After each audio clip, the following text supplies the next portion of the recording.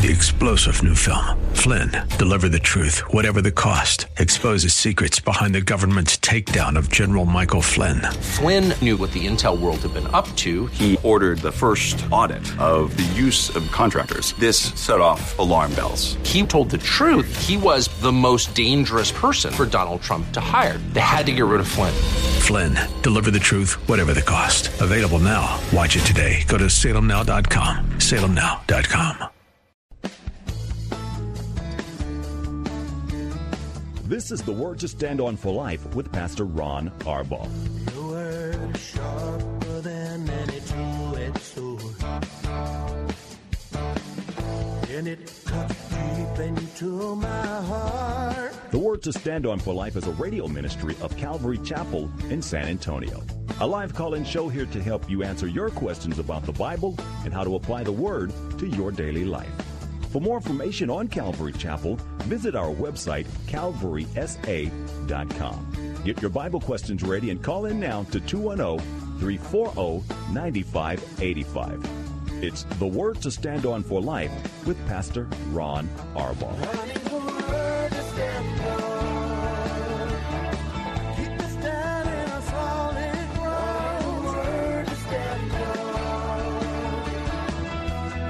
Welcome to the program. I can hear the lightning and I can hear the thunder. I haven't actually been out in the rain yet, but since you are, please be careful as you're driving, especially those of you who are listening to the program and are interested in calling. Use the free KSLR mobile app. You can call hands-free and ask any questions. Hi, I'm Pastor Ron Arbaugh from Calvary Chapel in San Antonio, Texas. And every weekday at 4 o'clock, we're here to take your phone calls and answer your Bible questions. Whatever's on your heart or mind, we'll do the best that we can to help you figure them out. If you are going to call for a question, you can call 210-340-9585.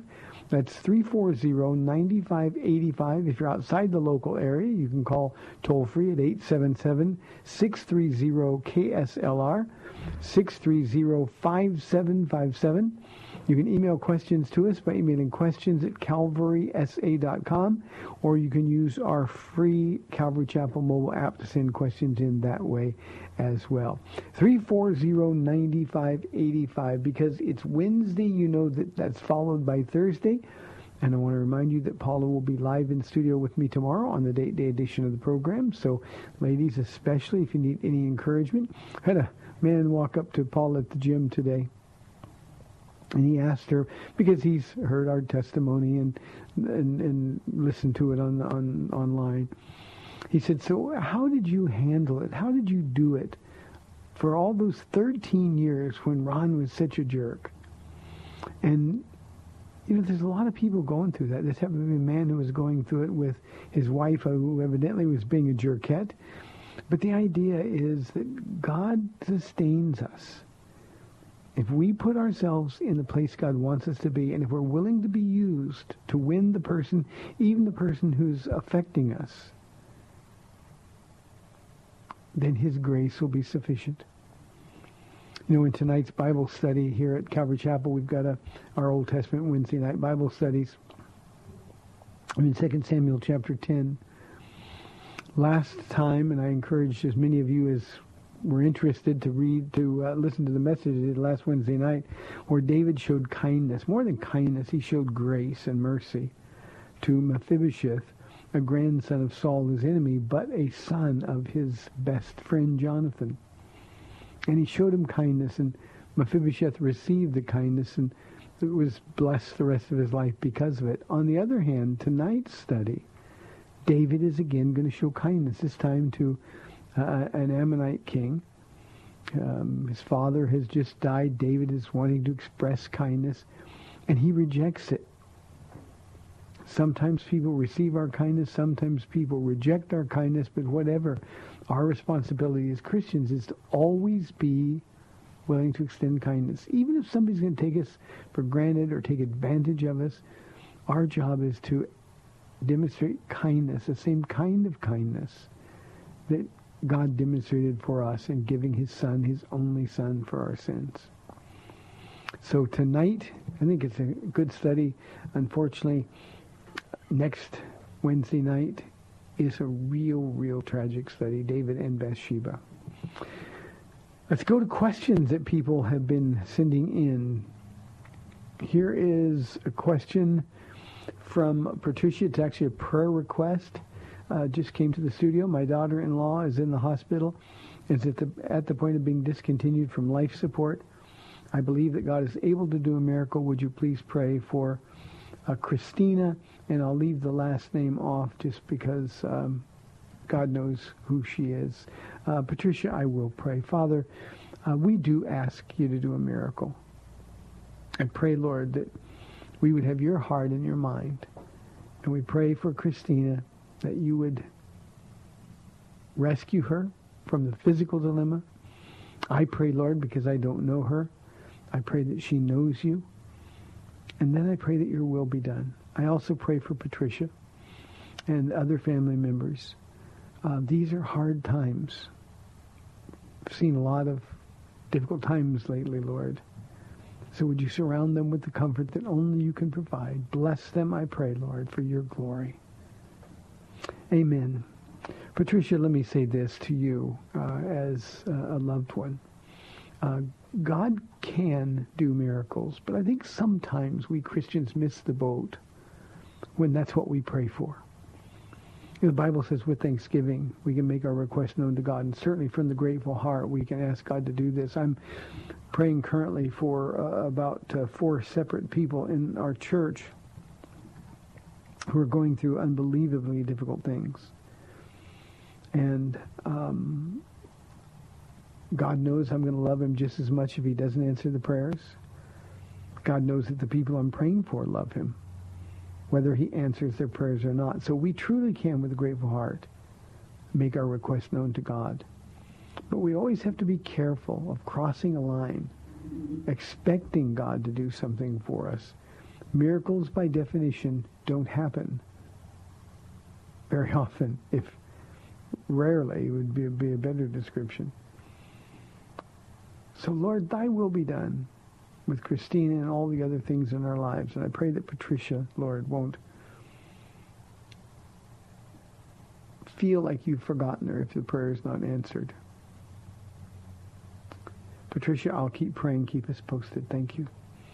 Here is a question from our mailbox. This one comes from Carlos from our mobile app, rather. He says, does God ever regret things or feel like he made a mistake? If no, then please explain Genesis 6:6. It sounds like he made a mistake, regretted ever creating man. Carlos, we have to use words. The King James, unfortunately, uses the word repented. It doesn't mean God needs to repent or that he made something and didn't know the outcome. So God never makes mistakes. By definition, he can't make mistakes. But there's a lot of things that God regrets, not him. Now let me read Genesis 6:6 just to make sure that everybody knows what it is. This is just the account before the flood, before God pronounced that the flood was going to happen in 120 years. Verse 5 says, the Lord saw how great men's wickedness on the earth had become, and that every inclination of the thoughts of his heart was only evil all the time. The adjectives are important there. Only and all. Yeah, God had regrets. He regretted not making men, but he regretted the choices God was making.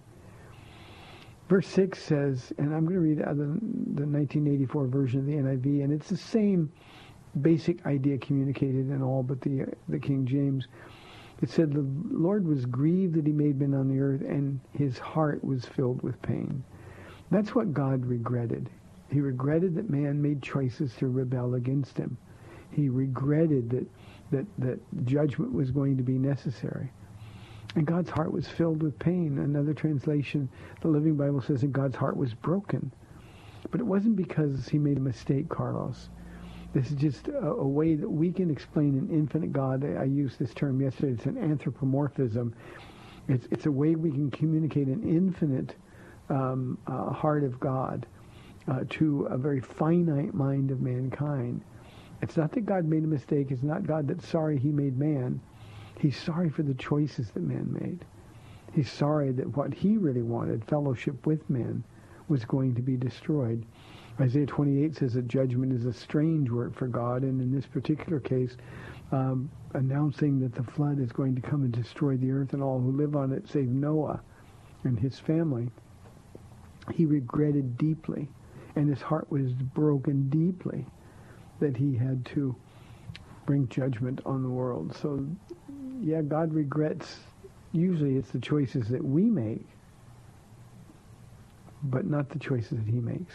Does he make a mistake? God can't make a mistake. Hope that helps, Carlos. Thank you very much for the question. 340-9585 for your live calls and questions. Here is a question from our email inbox from Carl. Carl says, I'm having a hard time understanding what's going on between God and Moses in Numbers 14.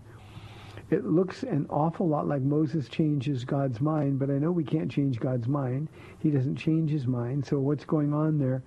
I've heard Moses compared to Jesus as our interceptor, but he means intercessor, or interceding on our behalf. But would that mean there's still some changing of mind going on? Carl, what you've experienced here is one of the great mysteries of Scripture. We know that God knows exactly what's going to happen. He knows the end from the beginning. But we also know very clearly that the Bible teaches that prayer changes the heart and the mind of God. I always think instantly of Hezekiah's prayer. Hezekiah was a good king, and when he came down with a disease that was going to kill him, he pleaded with God to accept, like, well, what's the value of everything I've done? I don't have a son to pass this to. And so God gave him an extra 15 years of life. And in that 15 years of life, the worst king in Israel's history was born. Now, there's a good ending because this man, Manasseh, gives his life to Jesus, or we would say gives his life to Jesus. He repented and returned to God. We'll see him in heaven. But the damage that he did, the horrible stewardship of the people of Israel, the way he would have disappointed his father, but God heard Hezekiah's prayer. Now, obviously God knew that Hezekiah was going to pray that. He knew that God was going to answer that prayer in the affirmative.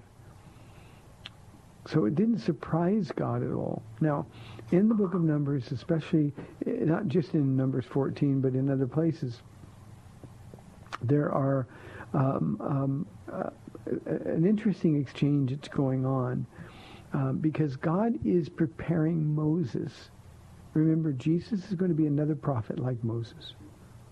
Jesus is our great intercessor. God was preparing Moses, who was not divine. He was preparing Moses to do the same thing. You know, when I teach these passages, Carl, one of the things that I talk about is this constant bickering, it seems to us, going on between God and Moses. Moses says, your people, and God says, they're not my people, they're your people, Moses. And God says, I'm just going to leave them. At one point he tells Moses, I'm so angry with these people that here's what I'm going to do. I'm going to leave them. I'll send an angel with you and your people, just you and your people. Go and we'll start all over again. I'll make out of your name a great nation. And Moses, because God was preparing his heart, challenged the Lord. But for your name's sake, what will the enemies around us say? And God was preparing Moses to do the job that God wanted Moses to do. In this particular case, he's like a type of Christ. The Old Testament has a lot of pictures, and Moses is a type of Christ, pointing to the Christ Jesus who will come. And God was simply preparing him. In the same way he prepared his son. Jesus cried out from the cross, Father, forgive them, for they know not what they do. So Moses was a picture or type, but to do the work of God, he needed to have the heart of God. And God put Moses in circumstances where God could change his heart, making him every day, well, again, I'll use New Testament terminology here, making him every day a little bit more like Jesus. So that's what's going on. It's not God changing, Moses changing God's mind at all. It's the mind and the heart that God had all along, and he's going to implement that mind and heart in practicality through the man that he called to lead Israel, and that would be Moses. So no changing in the mind. This was always God's plan. But remember that God always needs a human partner. At least in this time and space dimension, in this dispensation, God needs a human partner. And Moses was the one that he chose, and Moses would then be the deliverer. And as I said, a great picture, a type of Christ. Thank you, Carl. I hope that helps answer your question. 340-9585 for your live calls. Here is an anonymous question. Pastor Ron, can I have your opinion of prenuptial agreements? Anonymous, in a marriage, God makes two people one. A prenup automatically assumes that two people are going to remain two. Two are going to remain separate. I've actually had this question come up occasionally during pre-marriage counseling. My answer is always the same. If you have chosen a man or if you have chosen a woman that you can't trust with everything that you have, then this marriage has no business moving forward. Two never remain two. In marriage, two always become one. Now, the same principle applies not only in the division of financial or material assets, but children as well. Over the years, I've had a lot of women who are in their second or third marriages, or at least they're preparing for their second or third marriage, and they have children from previous marriages. That's not the way it should be, but obviously that's the way things are in the church. And said, well, what about disciplining my children? I said, if God has called this man to be your husband, then they become his children, and he is the man God has chosen to rightly represent him to your kids. And if you can't trust him with your children, if you're not of one heart, and that heart is Jesus' heart, then you have no business marrying him. So prenups, child issues, all those things, they are dealt with by knowing that we're one flesh. Let's go to Michelle on line 1 from San Antonio. Michelle, thanks for calling. You're on the air. Hi, Pastor Rod. Can you hear me? Michelle, are you with us? Yes, I'm driving and it's raining, so can you hear me? I can hear you now, Michelle. Thanks. Okay. So my question is pertaining to the different religions and faiths, and the most adequate way to communicate the difference between those that have Christ and name Christ, but not necessarily are Christian. For example, I know Catholics are not Christian, but then you have Baptist, Presbyterian, and so forth. And trying to articulate the difference has been challenging, and I just wondered if you could help me with that. I'm going to listen offline. Thank you, Michelle. Appreciate it very much. Michelle, some Catholics are Christians. What's required to become a Christian is believing in the person of Jesus Christ, not knowing about him, but actually knowing him. Jesus died for a relationship. Now, by definition, Jesus said you must be born again. The Catholic Church doesn't teach it. You must be born again. They believe it's in some unexplainable way that infant baptism deals with the problem of original sin, and that's the born again element of our faith. And they're wrong about that. So because they believe wrong doctrine doesn't disqualify them from being Christians. Far too few Catholics are Christians. They haven't been born again. They believe in a relationship with the church rather than a relationship with Jesus Christ, the head of the church. Now, they believe in the right Father. They believe in the right Son. They believe in the right Holy Spirit. But the way to get to him is what the issue is. So the way to explain to people who name the name of Christ, and by the way, Michelle, we could apply the same thing to Mormons and Jehovah's Witnesses. They are cults that simply don't have the right Jesus or the real Jesus. So it's not the name Jesus. It's not what you know about Jesus. It's do you know him, and even to a greater degree, does he know you? So the way to communicate that to somebody is simply by asking them, well, let me stop everything here. I know you are a Catholic, but have you been born again? Paula and I, over the years, we've encountered this so many times since we've been in San Antonio, that we've just sort of cut to the chase right away, because we want to engage people in a conversation, because what we want them to know is what they instinctively know, that religion will not get you to God. I've said on this program many times, Michelle, that religion is our attempt to reach up to God, to justify ourselves before God. I'm going to go to Mass. I'm going to say the Rosary, pray the Rosary. I'm going to be a good person. I'm going to do good things. I'm going to go to church regularly and faithfully. And somehow we've been tricked into believing that that justifies us before God, when in reality, the only way we could ever be justified before God is for God to reach down to us, because we could never reach to him. And so what I want to do when I'm talking to people that are Catholic is I want to determine, are they saved? Are they born again?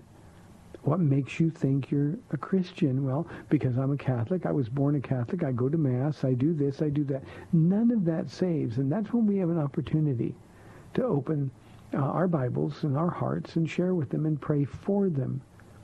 So that's the distinction. Are you born again? And if they don't see the need to be born again, the answer is no, they're not born again. If they're depending on their religious relationship to justify them before God, they're not born again. And then the way we deal with them, Michelle, is to simply tell them about Jesus and about what he came to do, about how the church you go to doesn't matter. What matters is your relationship with God. Now, I said at the beginning of this question that there was a lot of, there are Catholics who are Christians. Sadly, not as many as we would hope. But our job as born-again Christians is to try to identify whether or not they're his, use their own words, but just let them know that what you're hoping in, a religion, doesn't work. One other thing, Michelle, I have always found that the example in the New Testament that I can use the most effectively is that of Nicodemus. Because Nicodemus was a very religious Jew. He was the preeminent teacher in Israel, a well-respected man, but you see, there was something in his heart, and he knew there was more. He knew who Jesus was. Now, we know he became a secret believer, didn't come sort of out of the spiritual closet until Jesus' death, but it was to this most religious of men that Jesus said, you must be born again.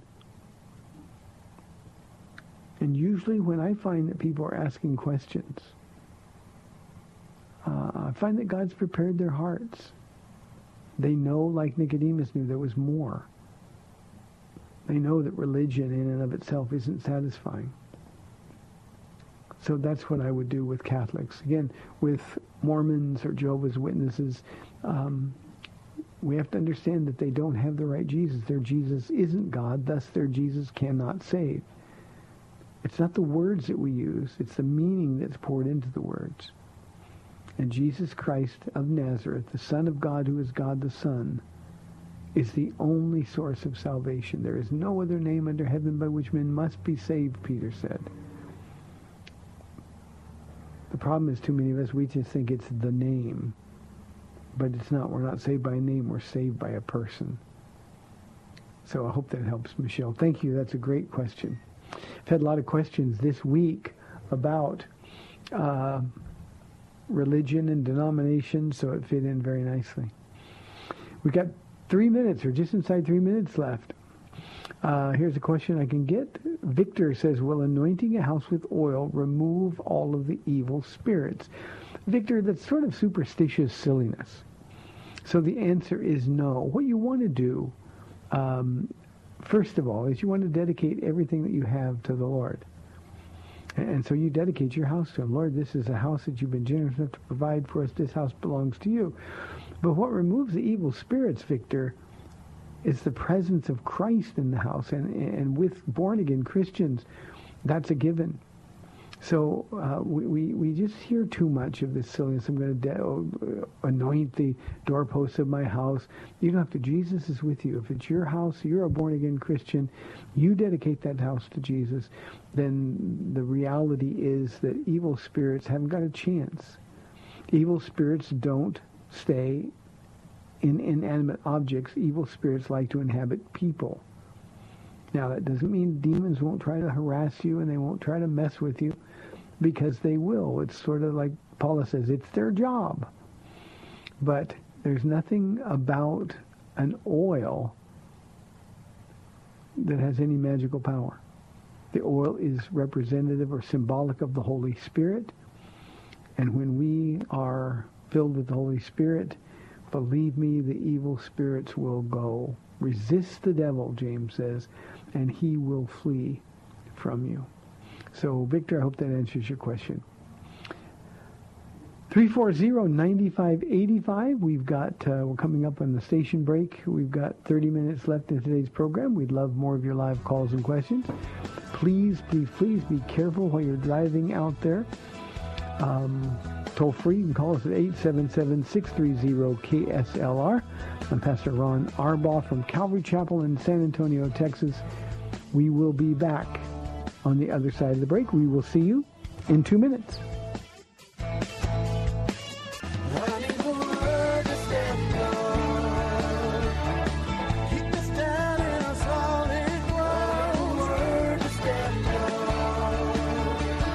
Welcome back to the Word to Stand On for Life. We're taking your calls at 340-9585 or toll-free 877-630-KSLR. Now, here's Pastor Ron Arbaugh. Welcome back to the second half of our Tuesday program. Once again, I love you. Be careful. Drive safely. I was actually on scene at a pretty bad accident this morning. I was at the gym, and it's just one of those things that when it's happening, all you pray is, Lord, oh, please let him be okay. Please let him be okay. And I mean, I was right there, so I don't want any of that to happen to any of you. Here's a question from Dale. Dale says, I think the church should be doing more to help the poor. Why do we not do so? Well, Dale, I don't know what church you go to, but I don't know a church that doesn't do a lot for the poor. I'm talking about a Christian church doing a lot for the poor matters. This is good news to the poor. Now, here's one of the things that we have to understand. The very most we can give to the poor is Jesus. Remember when Peter encountered the beggar at the gate beautiful, and the beggar was asking for money, expecting to get some. And Peter looked at him and said, gold or silver have I none. What I have I give to you. In the name of Jesus Christ, rise and walk. And that beggar was so grateful that Peter had Jesus to give, rather than just give him a few bucks. So first and foremost, we've got to understand that the poor need Jesus. That's our primary mission. That's our primary directive. Now, it doesn't mean that we shouldn't be doing other things. This is a question you probably ought to address to your pastor, Dale. What are we doing to help the poor? Now, obviously, we have limited resources. We're not the government, so the government has a role, the church has a role. But usually, Dale, helping the poor starts with helping the poor inside our own churches. You know, at our church, and I'll just use Calvary Chapel as an example, at our church, every Sunday, every Wednesday, every Friday, we have a whole bunch of single moms who are barely making it. Single moms and their kids are sort of like the widows and the orphans of the New Testament. We've got to be available to help them when they need it. I can't fix the homeless problem. They have to make choices to follow Jesus. So maybe you ought not to be quite as judgmental as you are. I think every church, at least every church I know, spends quite a lot on the poor. Let me just give you again another example from our church. Dale, we have here at Calvary Chapel of San Antonio a completely free school. We've got one more month in our 18th year. completely free, a quality Christian private education, open to believers and unbelievers alike. We have requirements if unbelievers rather, choose to have their kids here. They've got to bring their kids. They've got to come to church a couple times a month at least. But there's no money at all involved. That costs us a lot of money to do it. We have, Dale, a family practice doctor's office just 3 doors down from us. I can walk there, take the mail to them every day. But a husband and wife doctor team, a pediatrician, a physician's assistant. We've got nurses on staff. We have a whole ministry geared to helping people. 90% of the people that come into our clinic, Multimedical is the name of it, 90% of them are not connected with our church. So we're doing as much as we possibly can. That doctor's office costs us a lot of money. We have a home that we put up women and their children if they're going through difficult times. So we do so much for the poor. We do way more for the poor than anything else. And we sacrifice to do so. Dale, I think you'd find that's the example that most churches give. If there are churches who aren't doing stuff for the poor, they'll answer to Jesus, Dale. They won't answer to you or to me. 340-9585. Let's go back to the phone lines and talk with Michelle on line 1. Michelle has a follow-up question. Hi, Michelle. Hi, Pastor Ron. So I'm not driving anymore, but okay, good. I think I didn't communicate the question right from what I was trying to say. I understand on a personal witnessing level how to communicate to somebody and ask them if they're born again. I get that. But I have a hard time when I'm trying to explain why different denominations or faiths are distinguishable to Christianity compared to others based off of what you're explaining, the fact that they're not saying that they don't require you to be born again and so forth. And the best example I could come up with was Catholic, because they so closely identify with Christianity, call themselves Christian, but we know that they have other doctrinal beliefs. But then you have people like the Baptists that have different maybe methods of doing church or worship or whatever, but they identify with the tenets of faith. So I have a hard time communicating that to people when I'm explaining why some Christian, quote-unquote, religions really aren't Christian. That's what I'm trying to get. I understand. Thank you for clarifying that, and I'll take a different approach with it because of the clarification. Thank you, Michelle, very, very much.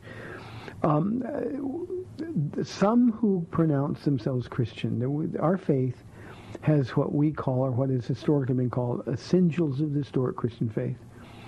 Now, it's not just Catholics. It's by and large the United Methodist Church, a whole segment of the Lutheran Church, the ELCS, the Episcopal Church, the Anglican Church. All of them founded in Christ. All of them started well. I mean, think about the United Methodist Church. John Wesley was sort of the founder of what we now call the Methodist Church. They started well. They started believing in the essentials of the historic Christian faith. But what happens is they slowly over time have turned away from the essentials of the historic Christian faith. So when somebody's asking me that question, well, why are there so many different denominations? Again, that's a question we've had earlier this week in the program. The answer is because there are denominations that hold to the essentials of the historic Christian faith, and then there are denominations that do not, and that's what makes them. Michelle, you may remember this past Sunday's message, I said very aggressively, I said that if you do not believe in the miraculous virgin birth of Jesus Christ, that Mary was a virgin, that she was conceived as the Holy Spirit came upon her, that Jesus' father was God the Father, then you're not a Christian. You can name the name of Christ all you want, but that's an essential. His substitutionary death and atonement for our sins is another essential. The Father, the Son, the Holy Spirit, three persons making up one God. That's an essential of the historic Christian faith.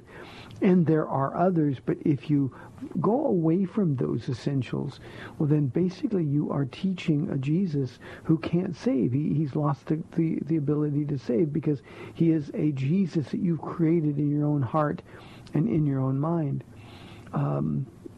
If we don't hold on to those essentials, we're lost. Now, I can talk to you about Baptist churches. Baptist churches are very different from what we do here at Calvary Chapel of San Antonio, but they still hold to the essentials of the historic Christian faith.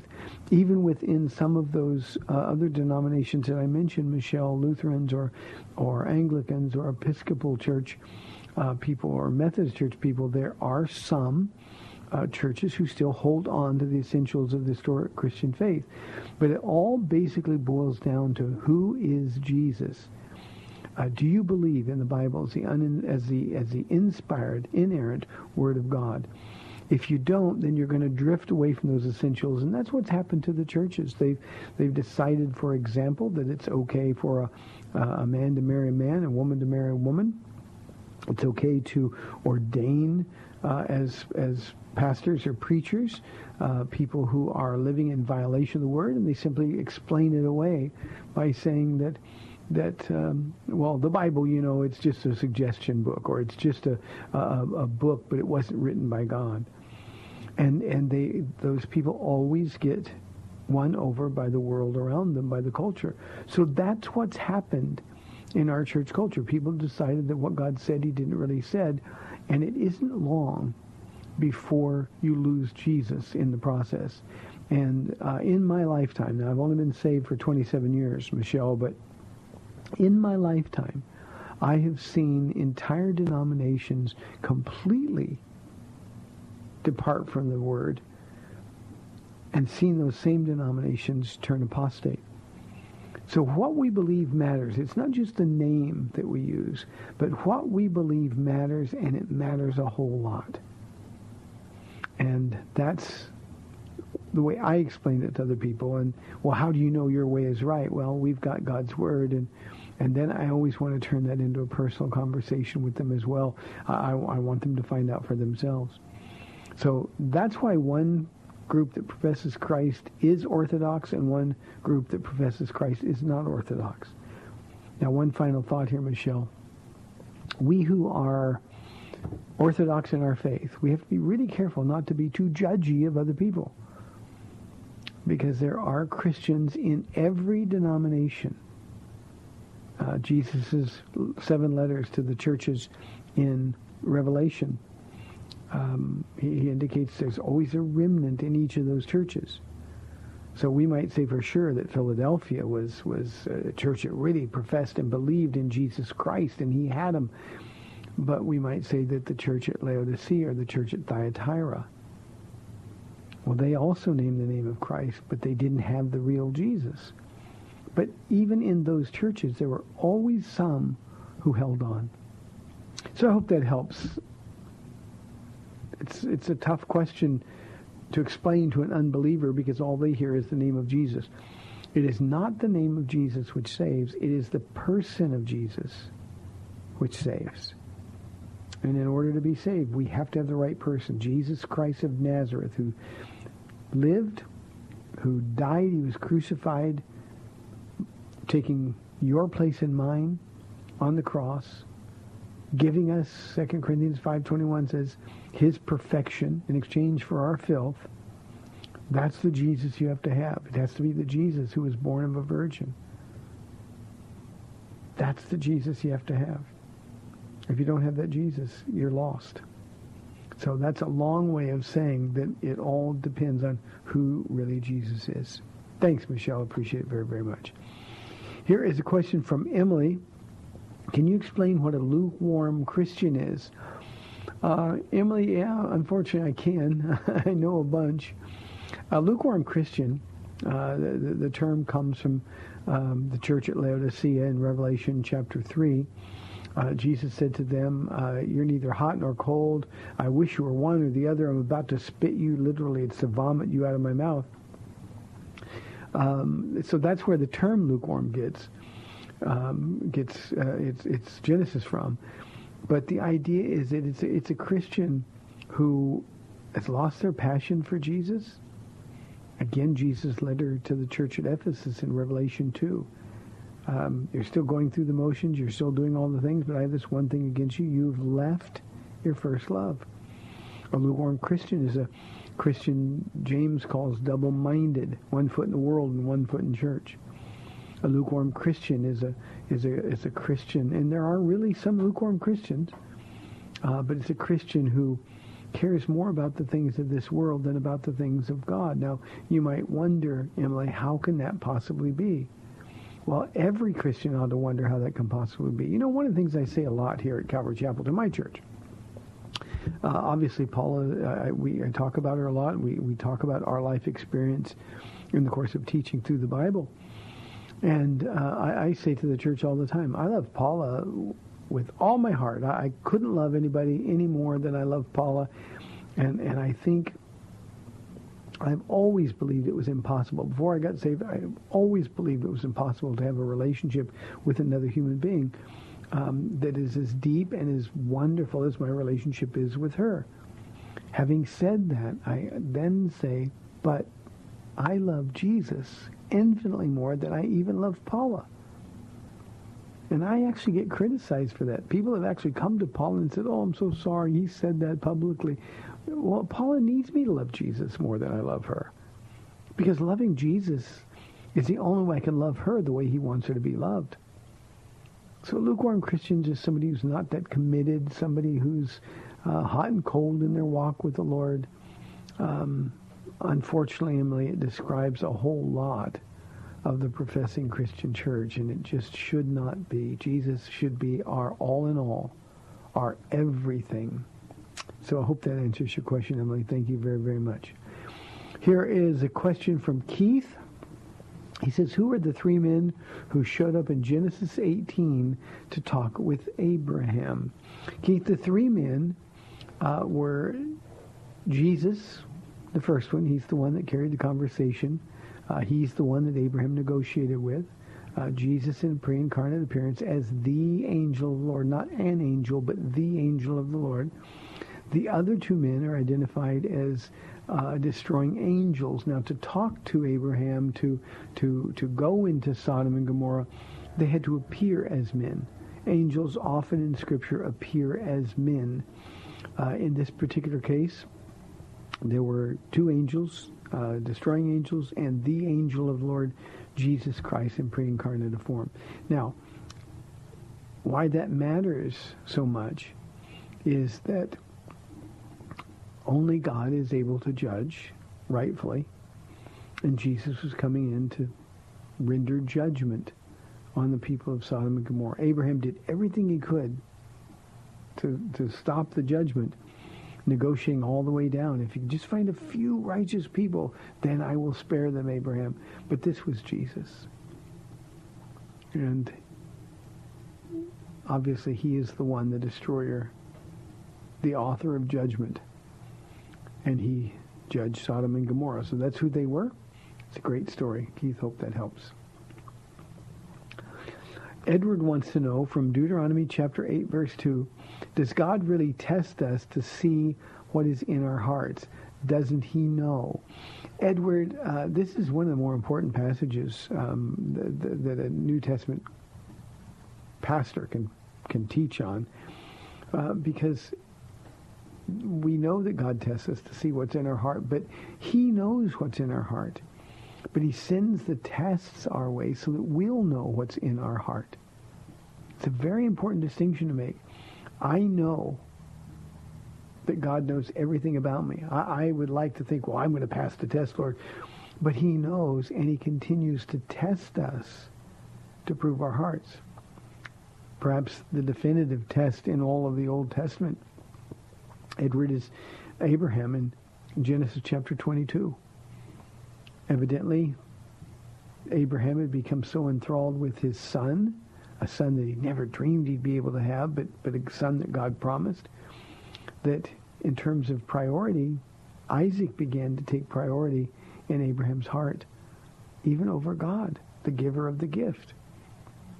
So God told him to do something. You got to make a choice. I'm going to paraphrase. You got to make a choice. Let's find out if you love him more or me more. And Abraham spent 3 days making that choice, wrestling with, why would God have me do this? I can't believe it. But he won the wrestling match because he eventually trusted in God. Hebrews 11 tells us that he eventually concluded at some point during that 3-day journey that, God, you've made a lot of promises to me, and all of those promises go through Isaac. So if you're going to kill him, you've got to raise him from the dead. And figuratively, Hebrews says, Isaac was raised from the dead. God never intended for Abraham to kill his son, but God needed Abraham to know who he loved more. And when Abraham made that choice, that's exactly when God said, don't touch the lad. And that's when the ram appeared in the thicket. I imagine it's when Isaac went, whew. But, he tests us all the time. Let me bring this so closer to home in a New Testament construct, Edward. You know, there are times that we go through trials and we go through tests. Well, God wants to know if we're going to choose him or choose what we're being tempted by. Every time we willfully sin, we fail the test. And so what God is going to do is to keep testing you because he wants you to know what's in your heart. You know, too many of us as Christians, we think, well, I'm saved, I'm going to heaven. But God, I know you want me to be happy. No, that's the time when testing is going to come. And we have to know what's in our hearts. You see, Edward, if we're not honest with God, well, then we can never grow in this process of sanctification. It's a process of being more like Jesus every day. If we're not honest, we can never, like David said, Lord, restore unto me the joy of my salvation. Renew within me a right spirit. So yeah, he tests us, not because he doesn't know what's in our heart, but because we don't know or we are in denial. And he wants it out in the open.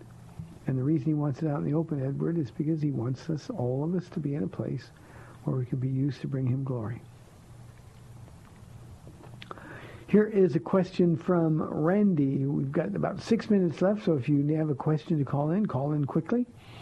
Randy says, Pastor Ron, can you explain what Jesus meant in Matthew 7 when he said, you will know them by their fruit? Randy, I can. The context there is very important. He's talking about false teachers, false prophets. I'm sure he's sort of looking right in the direction of the Sadducees, the Pharisees, the teachers of the law, who are making false claims about him. And here's what he's saying. He's saying, look, if you want to know who's genuine and who's not, Michelle, this would be a good response for the question you asked as well.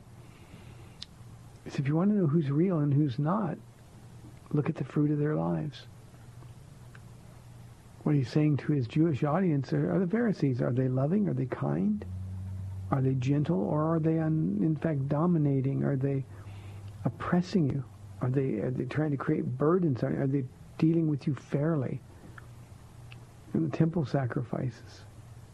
You see, those are the things that we have to look at. Fruit is the way we live our lives. Now, Randy, for you and for me, that fruit is explained to us in Galatians chapter 5, beginning in verse 22. The fruit of the Spirit is love, joy, peace, patience, kindness, goodness, gentleness, and self-control. Faithfulness also. So if you want to know who's a Christian, who's not a Christian, look at their fruit. Doesn't mean they're not nice people who are unbelievers. There are. But every Christian ought to be able to be identified as belonging to Jesus simply by the way they conduct their lives. You know, when I get angry or when I get frustrated or get impatient, I don't want anybody to see that because that would embarrass me before God. I don't want to take even the possibility of misrepresenting Jesus. So that's when I have to exercise self-control. That's when I have to exercise patience and kindness. And when you see a Christian sort of stifling his or her flesh in order to rightly represent God, that's good fruit. So that's the way we determine who is and who isn't the Lord. We can judge their fruit.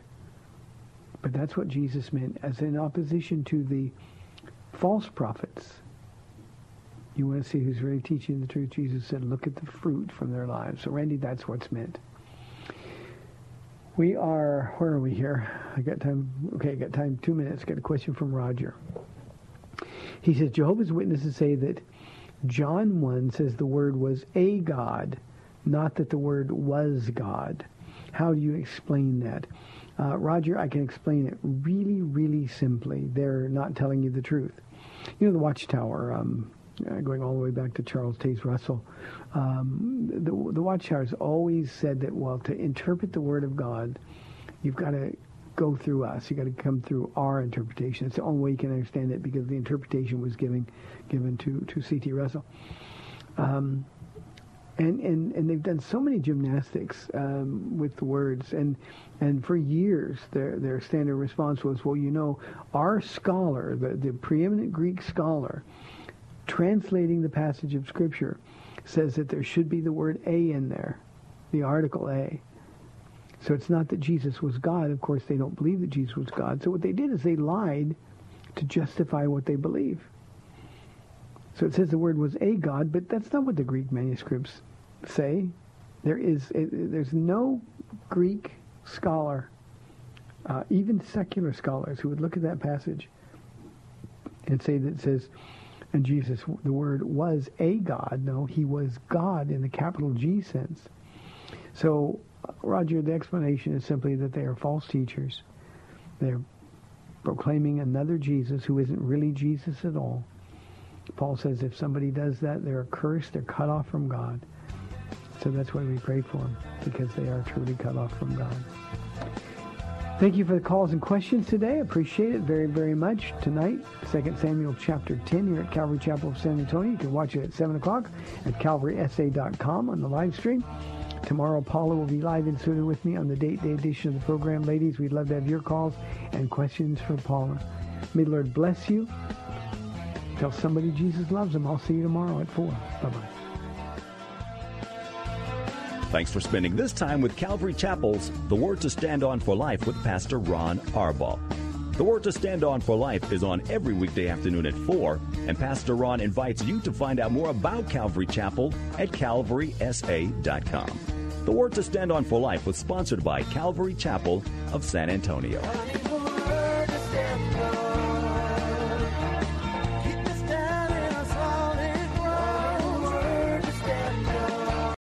3-star General Michael J. Flynn, head of the Pentagon Intelligence Agency, knew all the government's dirty secrets. He was one of the most respected generals in the military. Flynn knew what the intel world had been up to. He understood its funding. He ordered the first audit of the use of contractors. This set off alarm bells.